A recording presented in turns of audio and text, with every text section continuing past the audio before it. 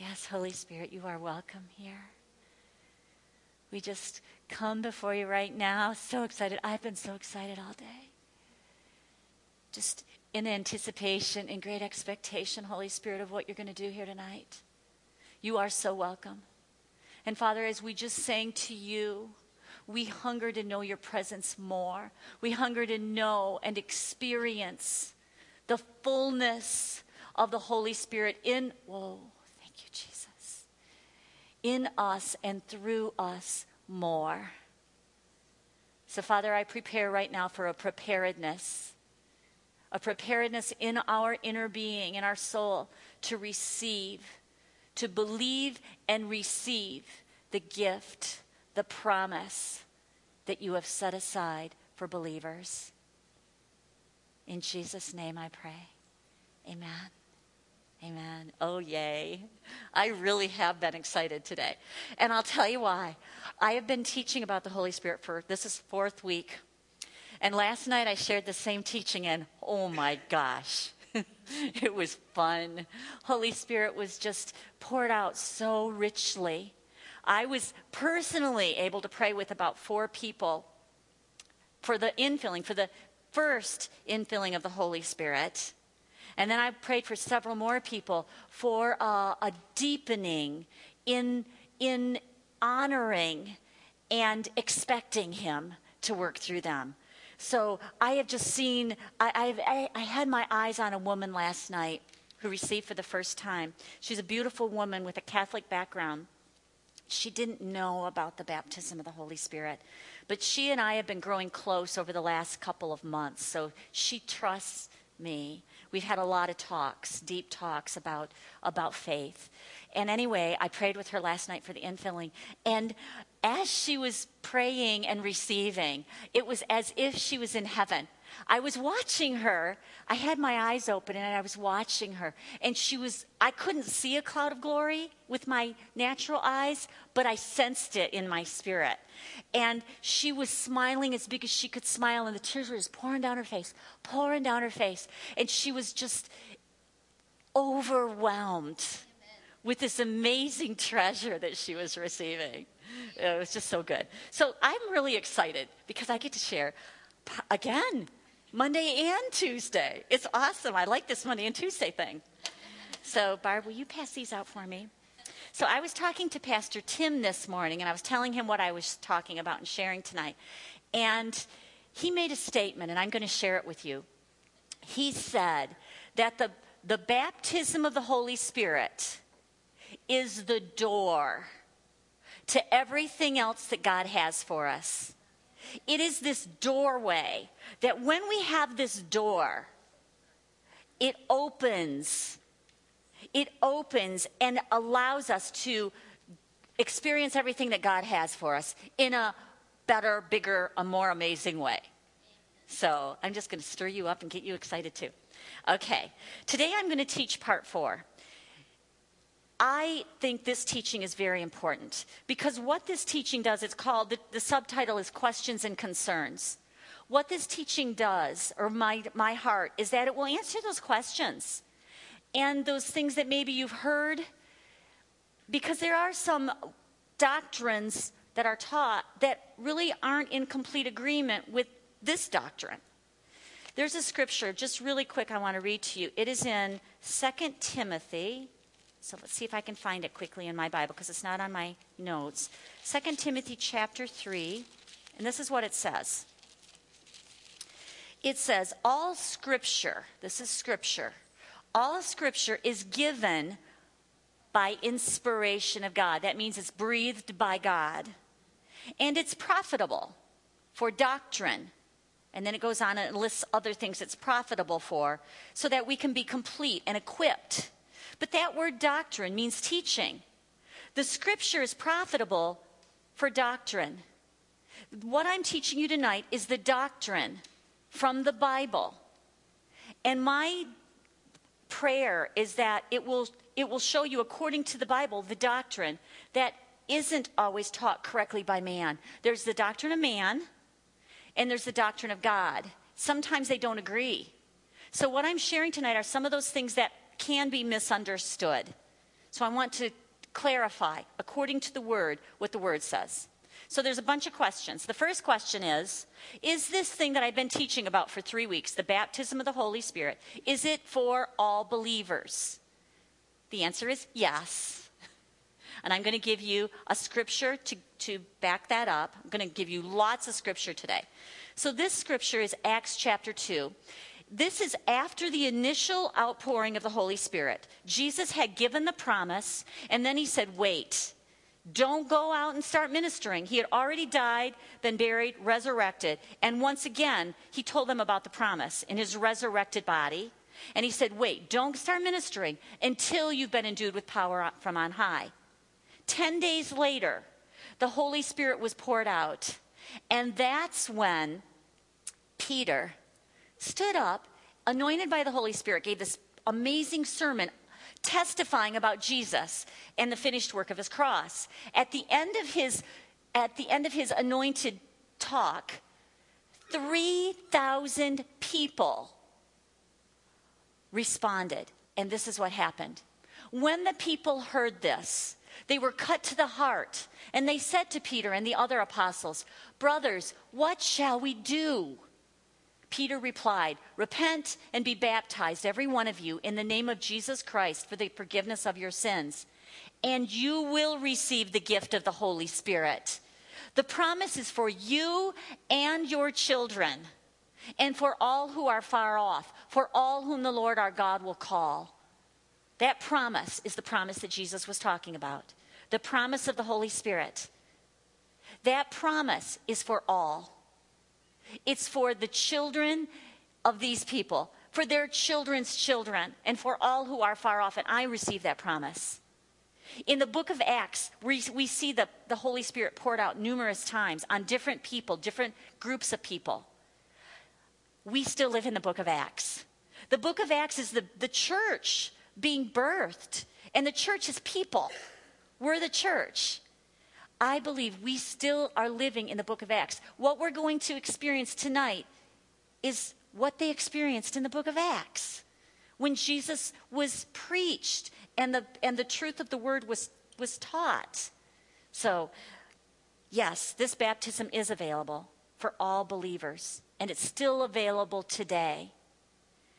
The next question is there biblical evidence that the baptism of the Holy Spirit is connected or evidenced with speaking in tongues? Because this is one of those big questions out there. Well, okay, I know there's the Holy Spirit. I know about the Father, the Son, and the Spirit.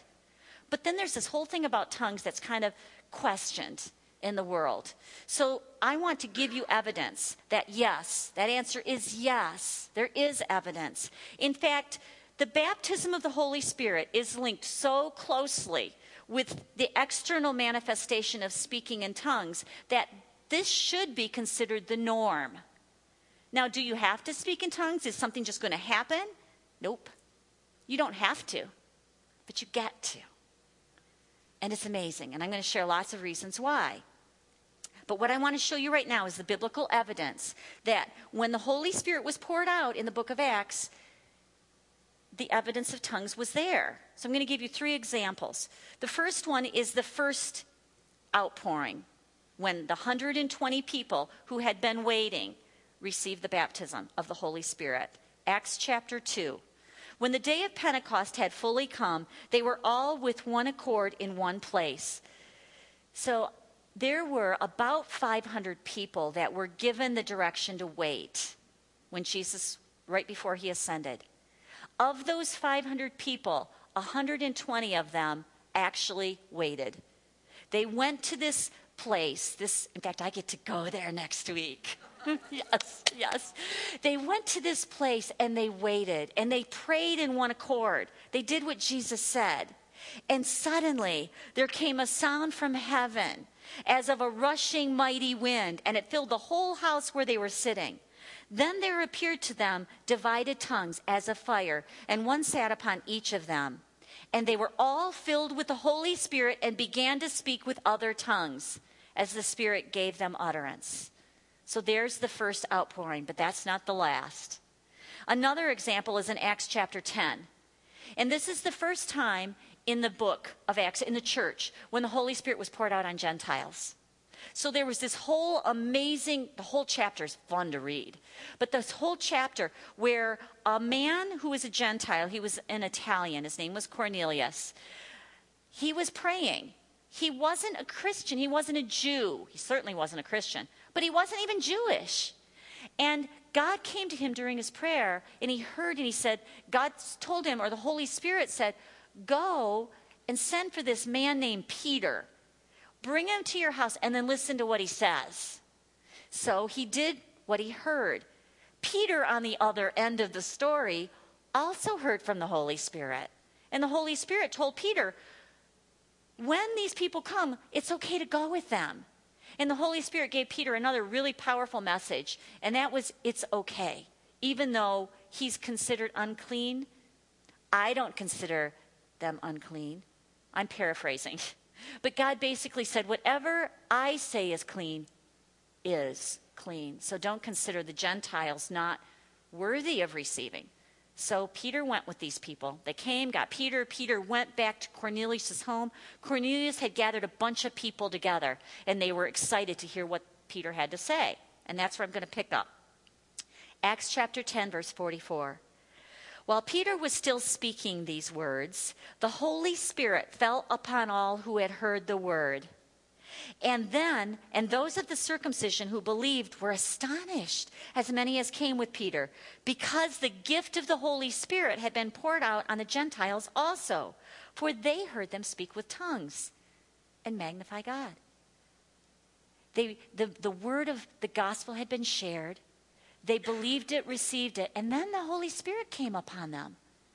And they knew it. Peter knew it because all these people started speaking in tongues. There was a connection between the Holy Spirit and the evidence of tongues. And then in chapter 19, in this scripture, Paul, the Apostle Paul, was on his mission, one of his mission trips, and he passed through Corinth, and he was talking to some believers who were believers in Jesus. And he asked them, did you receive the Holy Spirit? And then they responded, we didn't even know there was a Holy Spirit. So they knew about Jesus, but they didn't know about the baptism of the Holy Spirit. Whoa. That happens today, all over the place. So Paul told them. He told them, he taught them. And I'm going to pick up with the last verse. When they heard this, they were baptized in the name of the Lord Jesus. And when Paul had laid hands on them, the Holy Spirit came upon them. And they spoke with tongues and prophesied. And there were about 12 people there in all. So there's another example. So every time in the Bible that it talks about this baptism, what the Bible calls the baptism of the Holy Spirit, it was evidenced with the people speaking in tongues. Which leads me to my next question. Is this thing called speaking or praying in tongues important? And the answer is yes. It isn't imperative. You don't have to pray in tongues. You don't have to speak in tongues. But it's amazing, and it's good for so many reasons. I'm going to share 4. There's got to be a lot more than 4. But these 4 should convince you. I know they do me. Number 1. Praying in tongues is praying in agreement with the perfect will of God. That's a good thing. There are many times when we don't know how to pray. Or when in fact, that's what this Roman scripture says. Let me just read it from the Bible. In the same way, the Spirit comes to us and helps us in our weakness. We do not know what prayer to offer or how to offer it as we should. But the Spirit himself knows our need, and at the right time intercedes on our behalf with sighs and groanings too deep for words. That phrase right there, sighs and groanings too deep for words, I believe is praying in the Spirit or praying in tongues. You just don't have words to speak. And he who searches the hearts knows what the mind of the Spirit is, because the Spirit intercedes before God on behalf of God's people in accordance with God's will. There are many times when I'm not sure of the will of God. If there's a promise in the Word, then I know His will. If I'm praying for healing, I know the will of God, and I can pray God's promises. I can speak and agree with the Word of God. But there are times when you don't know. One of those times, I was just talking to Glenn about this before our meeting. One of those times is when you're making an important decision. We're in a healing class right now. And there are a lot of times when you have to make decisions. Doctors give you options, or doctors give you very strong suggestions. But you have a choice. I've been in that position where I was given options and I needed to make a decision. At first, when I was given that choice, I remember going to my mentor. I thought I knew what God would want me to do. And I thought the thing that he would want me to do was just absolutely 100% stand in faith and don't do anything else. That's what I thought God would want me to do. And I went to my mentor and I said, Jenny, I want to show God my faith. I believe his word. I trust in him with all my heart. But I'm not sure. I don't know what to do. And Jenny gave me some really good wisdom. She said, Cindy, it doesn't matter if you choose option A, B, or C. God's going to meet you right where you're at. But she said, this is what I suggest. Go home and pray in tongues and seek God's peace. So that's what I did. I spent that weekend just pressing in and praying in tongues. And I had a little systematic way I did it. So what I did, I had 3 options, 3 medical options. I took each option to God one at a time, just one at a time. And I said, okay, God, this is the first option, and I would tell it to him. I was really telling me. But I was just putting it out there. I was just putting it clearly, saying, this is number 1. And then I just started praying in tongues. And I just pressed in. The cool thing about praying in tongues is your brain doesn't get in the way. So I was praying in tongues, and I was just seeking peace, seeking that feeling of it's okay. I did that with all 3 options, and I only had peace with one of them. So that's the one that I followed. It's not the one that I thought. Remember when I said I thought this was what God would want me to do? For whatever reason, for Cindy, God knew that I needed to have exploratory surgery. For Cindy, that might not have been the same for you. But for me, that's what I had peace with. So this is a powerful tool to pray the perfect will of God. I want to explain just a little bit. And this probably is just too simplified because praying in the Spirit is so amazing. But in Cindy's simple way to explain it, when we pray in the Spirit, we're praying from the spiritual realm instead of from our brain, from our soul. Our soul is our mind, our will, and our emotions. But we're a 3-part being. We're spirit and soul, that's our mind, our thinking, our intellect, and our physical body. When we pray in the Spirit, it's the spirit part of us that is praying in partnership with the Holy Spirit, and we get out of God's way. In the spiritual realm, we're perfected. In the spiritual realm, we have the inheritance of God, but we maybe haven't seen it in the natural realm. But I believe when we pray in the Spirit, we are accessing that perfect realm of God. We are praying the perfect will of God. And our brain gets out of the way because we have a tendency to depend on our processing, our reasoning, our figuring things out. When we're praying in the Spirit, that doesn't happen. There is a scientific study that was done I showed a video clip last night, but it took a long time, and this is a long teaching, so I'm just going to tell it to you. It was done a few years ago. But this teaching scientifically proves what I'm telling you. And basically what they did was they took a pastor who is a believer in the Holy Spirit and who prays in the Spirit. And they had him, first of all, pray in English, in his native language. And they did an MRI while he was praying. Then they said, okay, now we want you to pray in the Spirit or pray in tongues. So then he prayed in tongues, and they did the same test. And what they saw when they looked at his brain was that the part of the brain, it's the frontal lobe, the part of the brain that we use for speech was lit up and very active when he was praying in English. But when he was praying in the Spirit, that part of his brain wasn't active. It didn't light up. So science is giving evidence to what this scripture says. that we're praying with the Holy Spirit, and that we're praying the perfect will of God. Isn't that cool? Yeah. Okay, so that's the first amazing reason why it's powerful to pray in the Spirit. Here's the second one. Praying in tongues unveils revelation of God to you.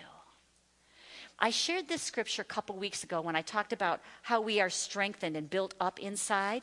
I'm going to share it again, but I'm going to go further in the scripture to show you how praying in the Spirit is a part of getting this revelation from God.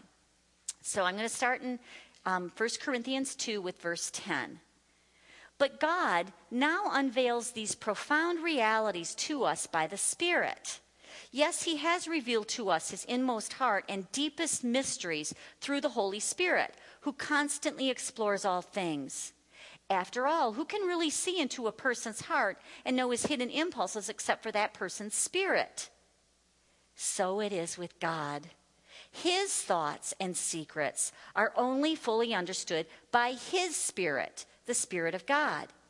For we did not receive the spirit of this world system, but the Spirit of God, so that we might come to understand and experience all that grace has lavished upon us. Now, I'm not going to continue for a second, because I want to just go back and review. What this says is that only the person himself or herself knows her or his own thoughts. I know what's going on in my head right now. You don't, unless I choose to tell you. And God says the same thing with him. The only one who knows the thoughts of God is the Spirit of God. But here's the bonus. And it starts with the first, let's see. Yeah, thank you for going back one. It starts with the first word. It says, for we did not receive, I'm just going to read it from my notes. For we did not receive the spirit of this world, but we received the Spirit of God. So that's the bonus. Because when we receive this baptism of the Holy Spirit, we receive the Spirit of God, we can know what God wants us to know. Now, I'm not saying we are God. I'm not saying that at all. But I'm saying, my husband's giving me little motions. But what I'm saying is that God can unveil one piece at a time because we have the Spirit of God in us. And then this scripture goes on and it says, and we articulate these realities with the words imparted to us by the Spirit. This is praying in tongues. Not with the words taught by human wisdom. We join together Spirit-revealed truths with Spirit-revealed words. That's praying in the Spirit. I believe, and I've experienced this, and I bet a lot of you have, that when we're praying in the Spirit and our brain gets out of the way, it is a tool to hear from God. It is a tool to get that direction or that revelation from God, for him to reveal his thoughts to us or his direction or his way to us. And praying in the Spirit is a tool, an amazing tool to help us to hear from God. Now listen to this next verse. Someone living on an entirely human level rejects the revelation of God's Spirit, for it makes no sense to him. He can't understand the revelations of the Spirit because they are only discovered by the illumination of the Spirit. Leave that scripture up there for a second. I'm going to finish it in a minute. Last week, our vice president was speaking about his walk with God. You heard it on The View. You heard it on the news. And he was saying how I don't know if he specifically said he prays in tongues, but they mentioned it on The View. And then he was talking about hearing from God. And the people, the worldly people, were ridiculing him. And they're saying, it's one thing to talk to God, but to have God talk to you, that sounds a little crazy. Isn't that what they said on The View? They were also ridiculing him for speaking in tongues. Well, this scripture explains why. Because someone living, or some people living on an entirely human level, reject the revelation of God's Spirit, for it makes no sense to them. That's what we were seeing. That's what we were seeing on The View. It doesn't make sense. It seems crazy. But did you know that people called in Yes. Yes. and Joy, whatever her name is. Hallelujah. I was just kidding. Yes. Yes. I heard there were like 3,000 or so people that called into the View, and 2,500. Okay. And we're expressing their confidence and their approval of our vice president. And then listen to these next two verses. Those who live in the Spirit, including Vice President Pence, those who live in the Spirit are able to carefully evaluate all things, and they're subject to the scrutiny of no one but God. Amen. But who's ever intimately known the mind of the Lord Yahweh well enough to become his counselor? Christ has, and we possess Christ's perceptions. Wow. In another translation, it says we have the mind of Christ because we have the Spirit of Christ. So we can gain the perceptions of God. We have that precious gift. Number 3, another reason why praying in tongues is amazing, and it's because it brings spiritual edification to the believer. 1 Corinthians 14:4 says, he who speaks in a tongue edifies himself, but he who prophesies edifies the church.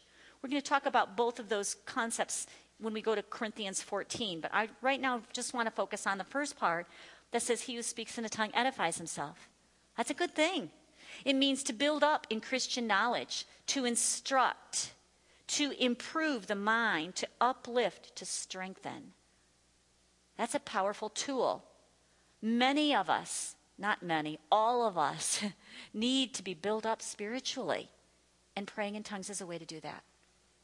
Number 4, praying in tongues energizes your faith. God's part is done. Jesus completed it. He paid the price in full, 100%, once and for all on the cross. Our part in receiving the fullness of his part is believing what he did. Simply believing. This tool, this gift that God has given us that we get to do, praying in tongues, builds us up in our most holy faith. But you, beloved, building yourselves up on your most holy faith, praying in the Spirit. We are built up as we pray in the Spirit. Our faith, the word I like to use is it's activated. It's energized. Our faith is upped, strengthened. More power, not our power, Holy Spirit power. And then there's 2 more amazing pieces to the scripture. There's a comma after Holy Spirit. And it says, as our holy faith is being built up through praying in the Spirit, comma, keep yourselves in the love of God. That word keep means to carefully tend, to take care of, to guard, to observe. So this is saying carefully tend the love of God. Observe it. Guard your heart. And let the love of God do its powerful work. There's another scripture that says that faith works through love. Faith operates. Faith is activated through love. So all of this goes together. Praying in the Spirit builds our faith, but faith, this building up of faith, part of that is having the love of God here in your heart and guarding it. Because knowing the love of God is a tool to activating your faith. Knowing you're loved by this amazing, good Father. But then there's another comma. There's more. And then the last part of it says, looking for the mercy of our Lord Jesus Christ unto eternal life. That word looking doesn't just mean like I'm looking at Chris right now. It's way bigger than that. That word looking means taking or receiving. In order to receive what God has, we need to take it. He's already paid for it. It's done.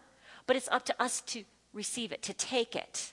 And what is one of the things Jesus gave us was mercy. Grace and mercy. Grace means that we get what we don't deserve. It's this amazing, big, huge present that we didn't do anything to earn. But mercy means we don't get what we do deserve, because Jesus got what we do deserve. He got the judgment. So this scripture says we need to take it. And that's all part of your faith.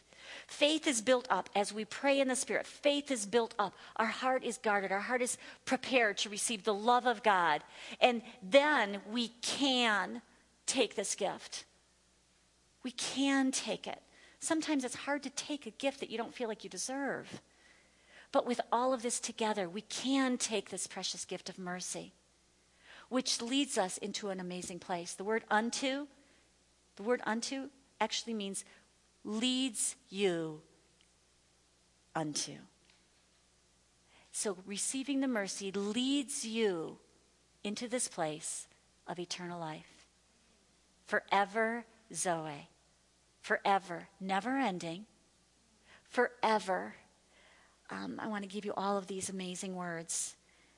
Without end, never to cease, everlasting life. The word life is the word Zoe. It's an amazing word. There are many words that are used for life, or at least more than one. But this particular word, this Greek word for life, Zoe, is God's kind of life.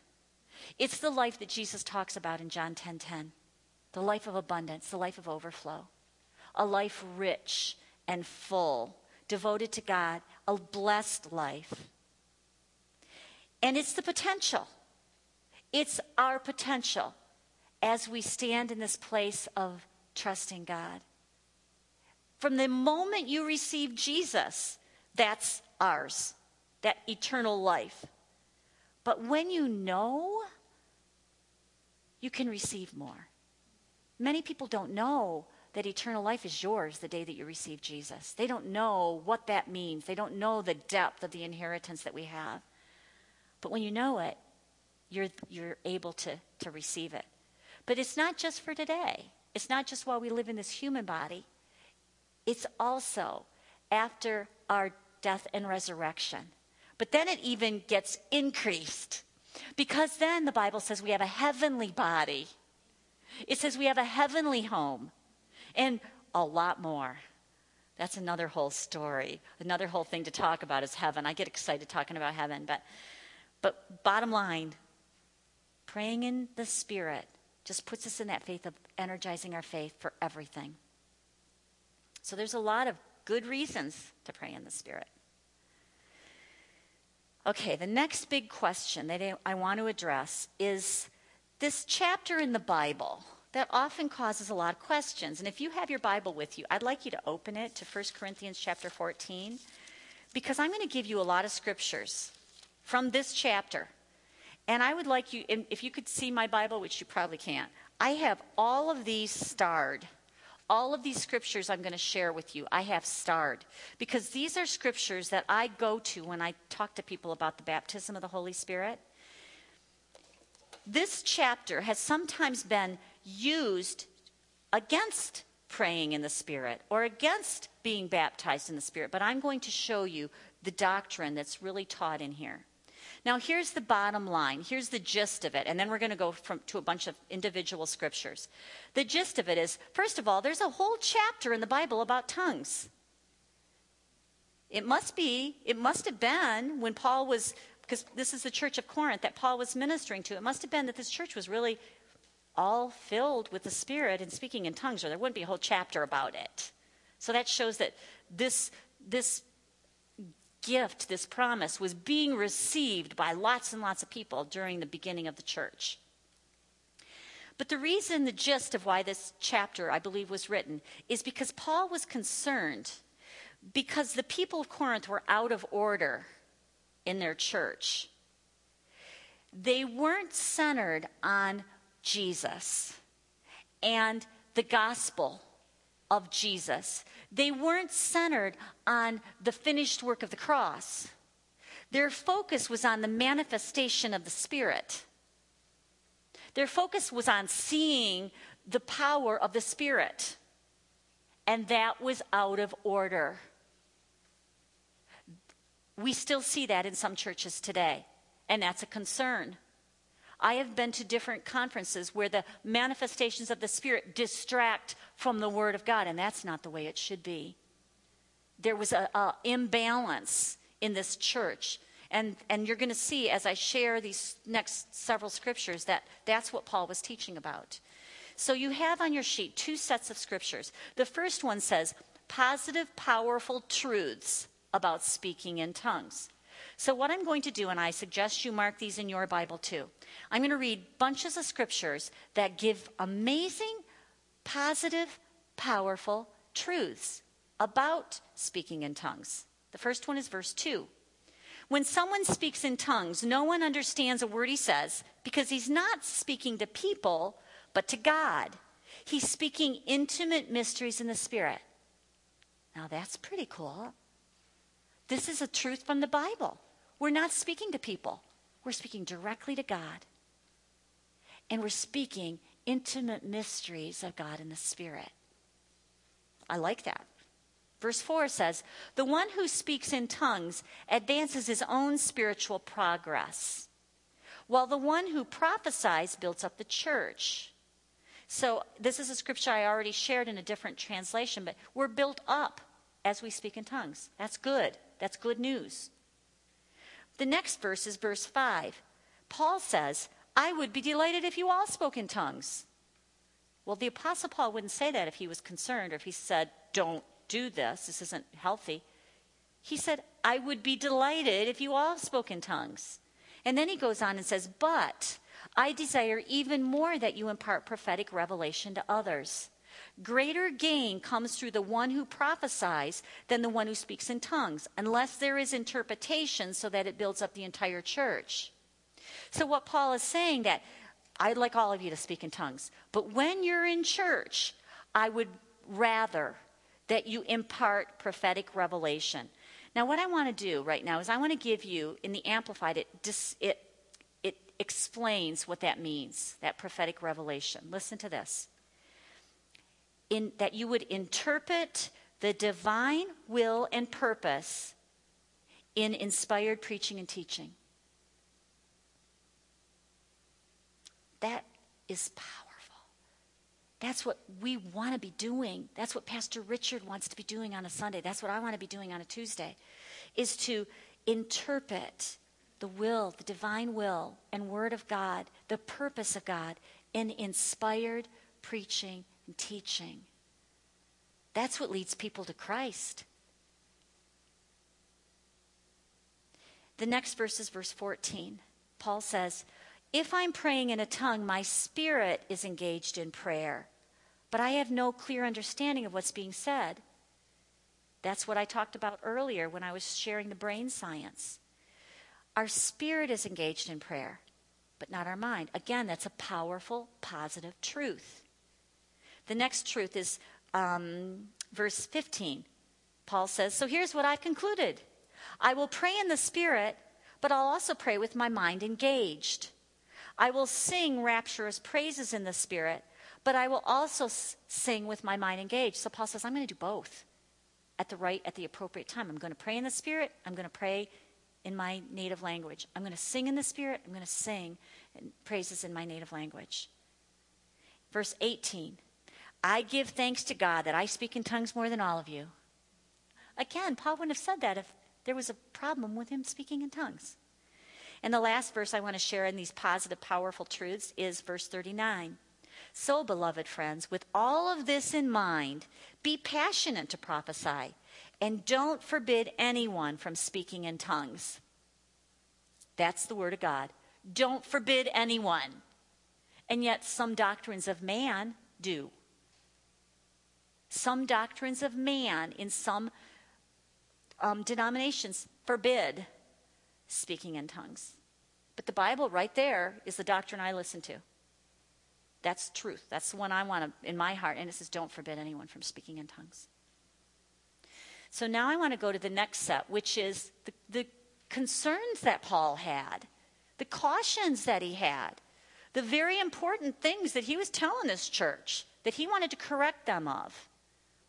I'm going to read a few different segments of chapter 14. And again, I would mark these in your Bible. The first section is verses 10 through 13. And Paul says, I suppose the world has all sorts of languages, and each conveys meaning to the ones who speak it. But I'm like a foreigner if I don't understand the language, and the speaker will be like a foreigner to me. And that's what's happening among you. So just like if you're in a foreign land and everybody speaks a different language, you can't understand anything that's going on. And Paul says that's what's happening in the church. He says, you are so passionate about embracing the manifestations of the Holy Spirit. Now become even more passionate about the things that strengthen the entire church. So then, if you speak in a tongue, pray for the interpretation to be able to unfold the meaning of what you're saying. So he's saying, in church, if you're going to speak in tongues, pray that there's an interpretation so that that understanding from God to man can come and benefit everybody. In verse 19, this is a similar statement. Paul says, but in the church setting, notice he says what he's talking about very specifically. In the church setting, I would rather speak 5 words that can be understood than 10,000 exotic words in a tongue. That way, I could have a role in teaching others. If you came to this meeting and I spent an hour and a half speaking in tongues, you wouldn't be getting anything in your understanding, in your soul. Remember the scripture that Chris said, I desire above all things that you prosper in all things and are in health, even as your soul prospers. There is a direct connection between health and prosperity and having your soul prosper. Your soul is your mind, your will, your emotions. You need teaching. You need to know what the word says to prosper in your soul. So that's what Paul was saying. The next section is verses 26 through 28. Paul says, beloved friends, what does all this imply? So after all of this chapter, what's the bottom line? He says, when you conduct your meetings, you should always let everything be done to build up the church family. Whether you share a song of praise, a teaching, a divine revelation, or a tongue and interpretation, let each one contribute what strengthens others. If someone speaks in a tongue, it should be 2 or 3, one after another, with someone interpreting. If there's no one with the interpretation, then he should remain silent in the meeting, content to speak to himself and to God.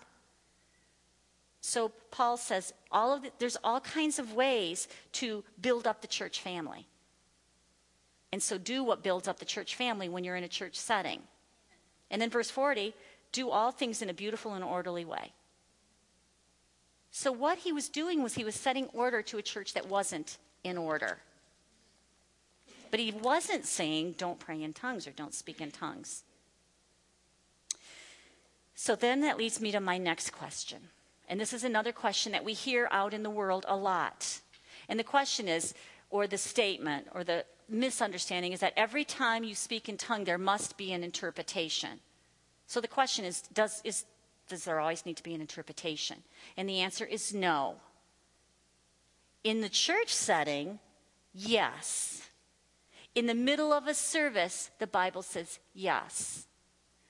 But that's not always the case. What I would like to do is I would like to read a scripture about the spiritual gifts.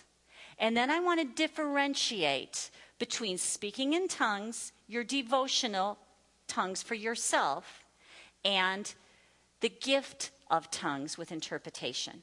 There is a parallel flow of the Holy Spirit. I'll tell you about that in a sec. But first, let me read the scripture. 1 Corinthians 12, verses 7 through 11. But the manifestation of the Spirit is given to each one for the profit of all. For to one is given the word of wisdom through the Spirit, to another the word of knowledge through the same Spirit, to another faith by the same Spirit, to another gifts of healings by the same Spirit, to another the working of miracles, to another prophecy, to another discerning of spirits, to another different kinds of tongues, to another the interpretation of tongues. But one and the same Spirit works all these things, distributing to each one individually as he wills. So this is what the Bible calls the manifestations of the Spirit. The Spirit being manifest in these amazing, visible ways. Words of wisdom, words of knowledge, gifts of healings, faith, special faith. There's a bunch of them. There's 9 of them. But what I want to share with you is that for every one of these gifts, there is a parallel flow of the Holy Spirit. Parallel means when something is parallel, think of two lines that never intersect. They continue going. They don't cross. They continue to go straight. There is a parallel flow of the Holy Spirit. In one of the flows of the Holy Spirit, it is for the individual. Remember the two benefits I shared? The first benefit is for the individual, to be built up, to be strengthened.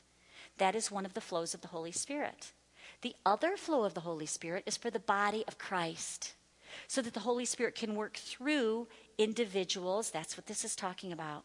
For the benefit of all. The Holy Spirit does the work. He's working right now. There's a power going through the words that I'm speaking of the Holy Spirit to be deposited in you, to be building you up, to build up the body of Christ.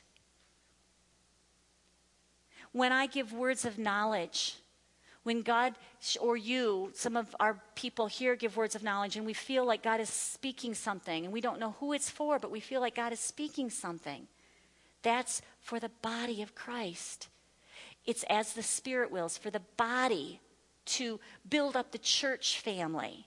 So there's the flow of the Holy Spirit for you individually, and there's the flow of the Spirit for the body. I'm going to give you two examples. The first example is healing. Many, many, many of us have received healing as the Holy Spirit works in us individually.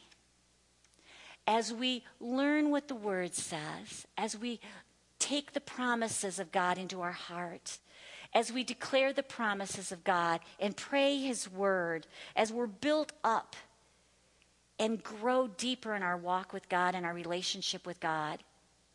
That's how I received healing. That's what I see very, very frequently. I see that a lot. There's another way that God heals, and it's called the gift of healing. The gift of healing is when the Holy Spirit moves, touches a person, and that person is instantly healed. If you guys were here when Joey got healed of lupus, that was about a year ago, she was healed in one prayer time. She came with a debilitating disease and she walked out healed. That's how you were healed, Chris. That was a gift of healing. You didn't have anything to do with it. It was God. It was the Holy Spirit. It was a gift of healing. She didn't even believe in healing. She was very skeptical. Holy Spirit just, it was awesome. But that's not always the way it happens. But there's a parallel flow of the Holy Spirit. I was healed through one flow. Chris was healed through another flow. But what we're talking about is the tongues. What we're talking about is tongues. So there is a chart. Would you go to I believe it's the next slide. This chart is on the overhead, and it's also on your paper. So there's the same parallel flow with the Holy Spirit prayer language. The first one that you see on the left side of the chart, the whole column going down, is what happens with our individual flow of the Holy Spirit through us. When we are speaking in tongues, when we're filled with the Holy Spirit and we speak in tongues because we get to, it's us speaking to God. It's our prayer with the Holy Spirit partnering with us going up to heaven. It's voluntary and it's continuous. So I have to choose to pray in tongues, and it's continuous. That means that it doesn't stop. It doesn't come and go. It's not like I have the Holy Spirit today and a week from now, for whatever reason, I can't pray in tongues. I have it. I can speak in tongues at any moment, at any time, any day, anywhere. It's continuous. It's my choice. It's my will. I don't have to. It's my will. I can control tongues. I'm never out of control. I have control over when I pray in tongues. And it's self-instigated. That's the parallel of flow of the Holy Spirit for me as an individual. The other flow is for the church family. On the right side, the Bible calls it the gift of tongues. We just read the scripture that says it's for the profit of all, that it's as the Spirit wills. So if we go down that column, instead of us speaking to God, it's God speaking to us, because it always goes with an interpretation. So the Spirit, the the tongue goes forth, the message goes forth in a tongue, and then there is an interpretation. That's God speaking to you. It comes down from heaven. It's from God to us. It's spontaneous. Don't always know when God's going to choose to do that. We don't always know when God's going to choose to do a gift of healing. It's as the Spirit wills for the profit of all. And even when it only affects one person, it's still, everybody gets to experience it and see the God manifested. It's Spirit prompted. So that's why it's okay to speak in tongues, and it doesn't have to be interpreted unless you're in a church setting. Okay, last question. It took me a long time to get here. Hours of teaching, because this is the 4th session. But the question is, so how do I receive this amazing gift? Because like Pastor Tim said, this is a door that opens to everything and anything that God has for us. Whether it is a powerful, strong marriage, whether it is your desire to be the best mom you can be, or dad, whether it's your desire to know God in as deep and intimate way as you can possibly know him, whether it's your desire to receive the fullness of healing, whatever it is, this is an amazing, precious gift. It's the door. So how do I receive? I'm going to share lots of stuff that the Bible gives. There's no one way. There's no, got to do number 1, 2, 3, and 4. But I'm just going to show you what the Bible shows us. The first one is at the very beginning, before the promise had been poured out. Jesus said to wait on God in prayer for that promise. In Acts chapter 1, verses 4 and 5, it says, "And being assembled together with them, he commanded them not to depart from Jerusalem, but to wait for the promise of the Father, which he said, you've heard from me. For John truly baptized with water, but you shall be baptized with the Holy Spirit not many days from now." So that was at the beginning, before the promise had been poured out. And now we have access to the Holy Spirit. But the whole idea of waiting on God in prayer does kind of apply to today, because it reflects our heart attitude. And I think that's why I'm so excited today, because you guys have been waiting a long time. If you've been hearing these teachings over the last 2 or 3 or 4 weeks and you haven't yet received, you probably say, well, you just let me receive this precious gift. But my prayer is that you are so hungry, so thirsty, because you know this amazing promise, that your intense desire is there. You are set up. You are ready. You are positioned to receive it. And believe me, it is worth waiting for. Number 2, one of the important things in receiving is hearing the word of the Lord about the Holy Spirit. So you know about the Holy Spirit. Until you understand, you may be afraid, or you may be confused, or you may say, that's too weird for me. But when you know, it puts you in a different position for receiving. So Acts 10, this is back to the story about Cornelius. Cornelius is telling Peter all about how he heard from God, and he waited, and then he sent for him, and he came. So I'm going to start with the last verse. And Cornelius said, "So I sent to you immediately. I sent to you, Peter, immediately, and you have done well to come. Now, therefore, we are all present before God to hear all the things commanded you by God." They were ready. And we know the rest of the story. They received Jesus, and they received the Holy Spirit, the baptism of the Holy Spirit. And the second scripture I love to share is Romans 10, verse 14. The Bible says, "How will people call on him in whom they've not believed? And how will they believe in him whom they've not heard? And how will they not hear without a preacher?" So many people haven't received this precious infilling of the Holy Spirit because they just haven't heard. Nobody's taught them. You've heard. Number 3, we need to also be open, to be meek, to be teachable, and to receive what you hear. In Acts chapter 19, once again, I'm not going to read the whole scripture. You can even go to the next slide. I'm just going to remind you that this is when Paul went to Corinth, and he asked them if they'd received the Holy Spirit, and they said, we've never heard of the Holy Spirit. Then Paul talked to them some more. They must have been open. They must have been meek and teachable, because it says, when Paul laid hands on them, the Holy Spirit came upon them, and they spoke with tongues and prophesied. So they were open to hear, to be meek, to be teachable. That's another key. I have had people who I have talked to, and they weren't open, they weren't ready, and that's okay. But then they came back to me another month or two or year later, and we talked again. And those seeds that had been sown earlier were watered and nurtured, and then they were ready.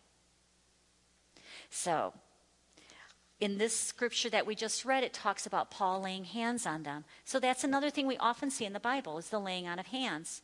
I like to use the example of jumper cables.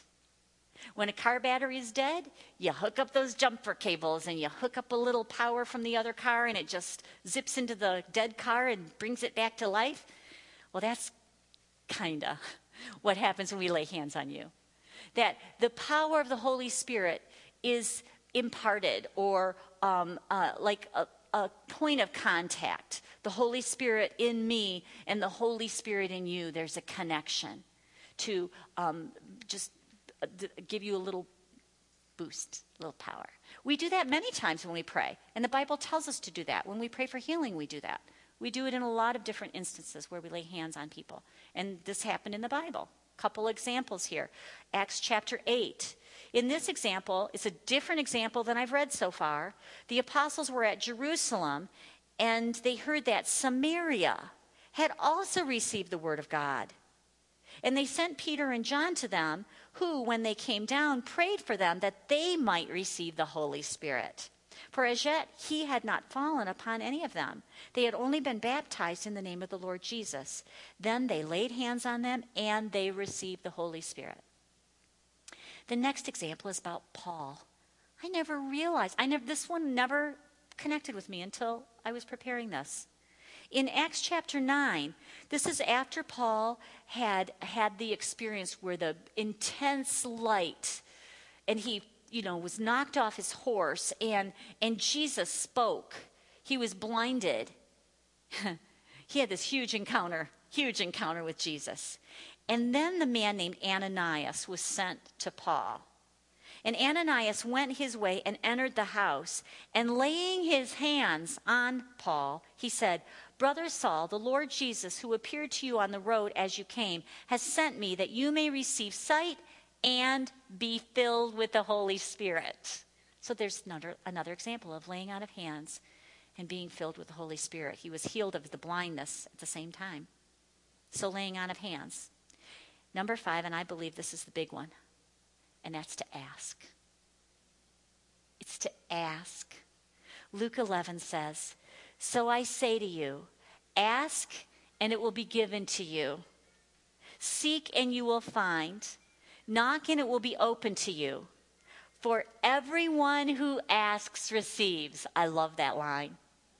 Everyone who asks receives. Everyone who seeks finds, and to him who knocks it will be opened. If a son asks for bread from any father among you, will he give him a stone? What is the implied answer? No. Or if he asks for a fish, will he give him a serpent instead of a fish? No. Or if he asks for an egg, will he offer him a scorpion? No. If you then, being evil, and that word evil means a natural man, if you, being a natural man, just a person, know how to give good gifts to your children, how much more will your heavenly Father give the Holy Spirit to those who ask him? If we ask for this baptism of the Holy Spirit, God's not going to give us something bad. He's going to give us something very, very good. Amen. I want to share one example before we close and then pray. My sister is a very, very strong powerful Catholic woman. And years ago, it was before I was diagnosed with cancer, and I've been healed for 16 years, so it was many years ago. She was the head of religious education in her church. And because of that, she went to a lot of conferences.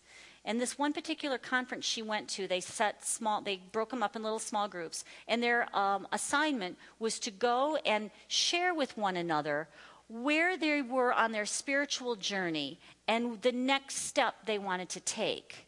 And then to pray for one another. It might be reading the Bible. It might be having a different kind of prayer life, whatever. My sister in this small group asked for more of the Holy Spirit. She said, I want to know the Holy Spirit more. I want to grow in my experience and just with the power of the Holy Spirit. I want to know him more. And they all prayed with her. After that prayer, my sister said something very strange happened to her in a big way. And she said, she felt like she was tongue-tied. She said that it was really, really upsetting because she still had to work with parents. She was the religious ed coordinator. She had to have parent meetings. She taught middle and high school level students religion. And she said she'd get in front of those groups of people and she felt tongue-tied, like she couldn't teach, like she couldn't share. It was so bad, she quit that job. And she went and started working in a bank. Then I was diagnosed with cancer. And she was praying for me. She was fervently praying for me. This one particular day, I was scheduled to have a PET scan. She got up early. She lived in Colorado, so she had to get up really early to pray for me before I went for that scan. She was in her house praying fervently for me. And out of her belly came a prayer language she didn't know anything about. She started praying in tongues. She had never prayed in tongues before. She was interceding for me. She was praying. She didn't know how to pray. She was at that place where she didn't have words to express her prayer. She was praying so fervently for me. And that prayer language rose up and out of her. My sister to this day is a very powerful, spirit-filled woman who prays in the Spirit all the time. I believe, and I may be wrong, but I believe that the thing that she felt that was like tongue-tied was because she wasn't releasing the tongues that were in her. She wasn't releasing that treasure that comes along with the baptism of the Holy Spirit. Isn't that interesting? But she asked and she received. She didn't know what she was receiving, but she received. Okay, before we pray, there's one more important piece, and that is, it's on the back of your last sheet, and that is, this is so common. The devil does not want you to have this amazing tool.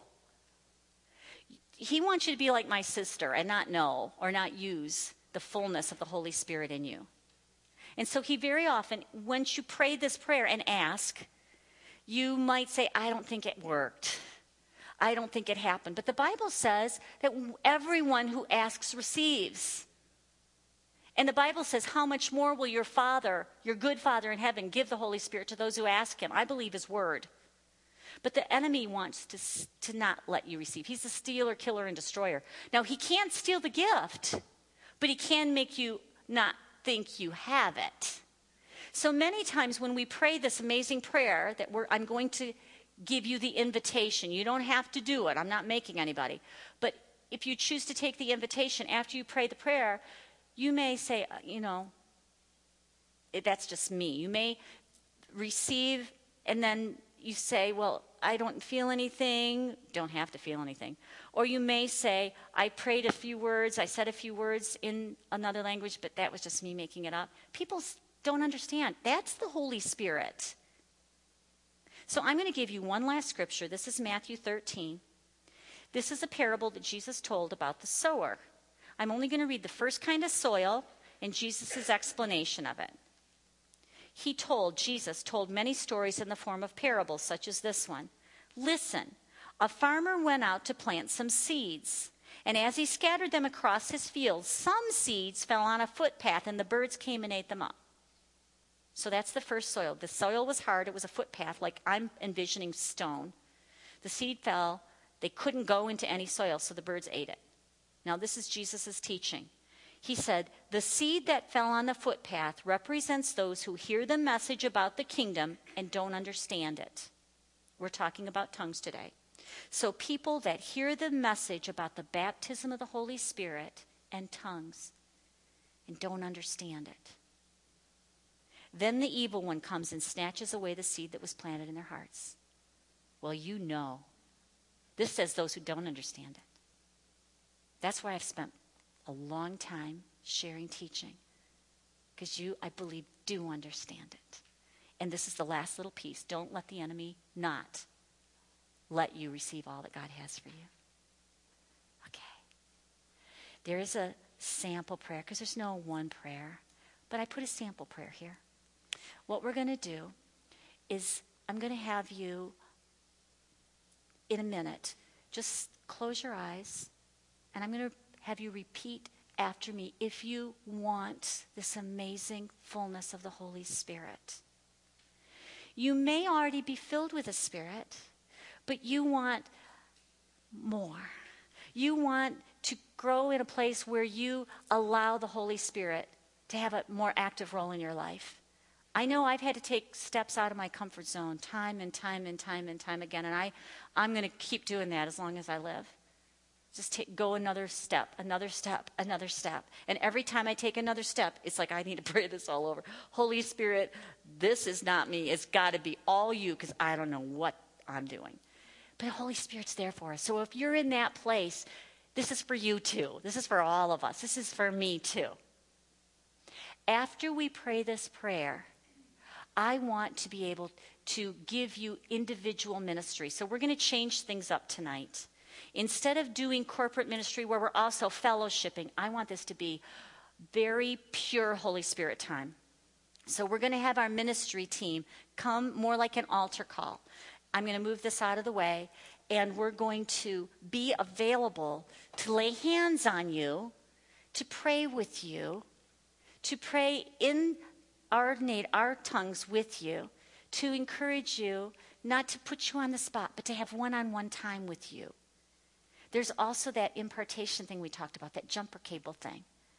And we want to be able to just impart into you with our faith, combining with your faith, with the Spirit in us, connecting with the Spirit in you. Okay? Okay. And then we're just going to we're not going to have a formal closing. So when you're ready to leave, you can leave. But we just want to let the Holy Spirit have his way here tonight. So, would you please just close your eyes? And Ken, anytime you're ready to put some music on, feel free to do that. So I'm just going to open with prayer. Father, I thank you with everything in me.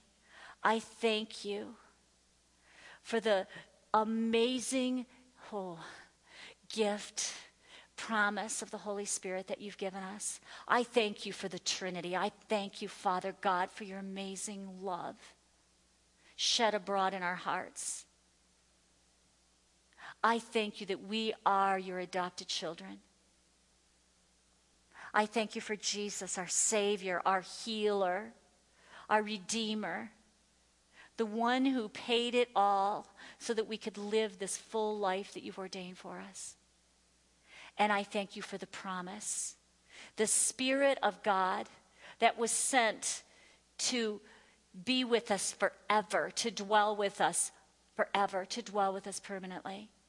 And Father, tonight, as I offer this invitation to everyone here, both the people in this room and the people who are listening to this teaching on the internet, Father, we come to you asking, because you tell us that everyone who asks receives.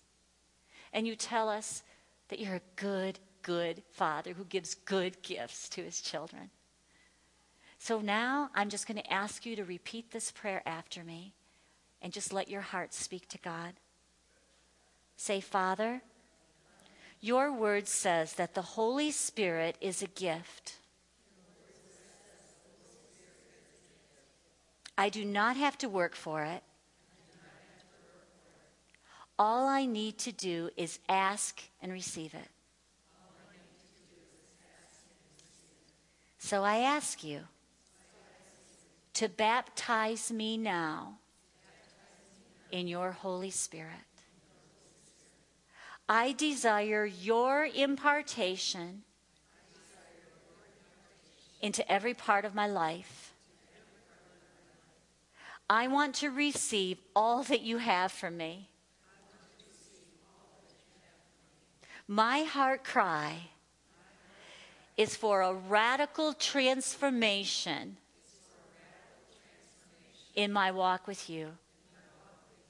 Consume me, O God, with your holy fire. I receive right now your promise, your gift, the baptism of the Holy Spirit. Hallelujah. Hallelujah. Thank you, God. Thank you, Father God. I trust you with all my heart. I believe your word. And I believe that as we have prayed this prayer from our heart, that we have received all that you have for us, this precious promise, this precious gift. And I thank you, God, that it is a treasure that will grow us up and build us up on the inside, strengthen us spiritually, and it will also be a power to work through us to witness of you, Jesus. May the truth that has been shared be so deep in your soul that no one ever can steal it away. And may it continue to grow in depth and breadth for the whole life that you live. In Jesus' name, amen. Amen.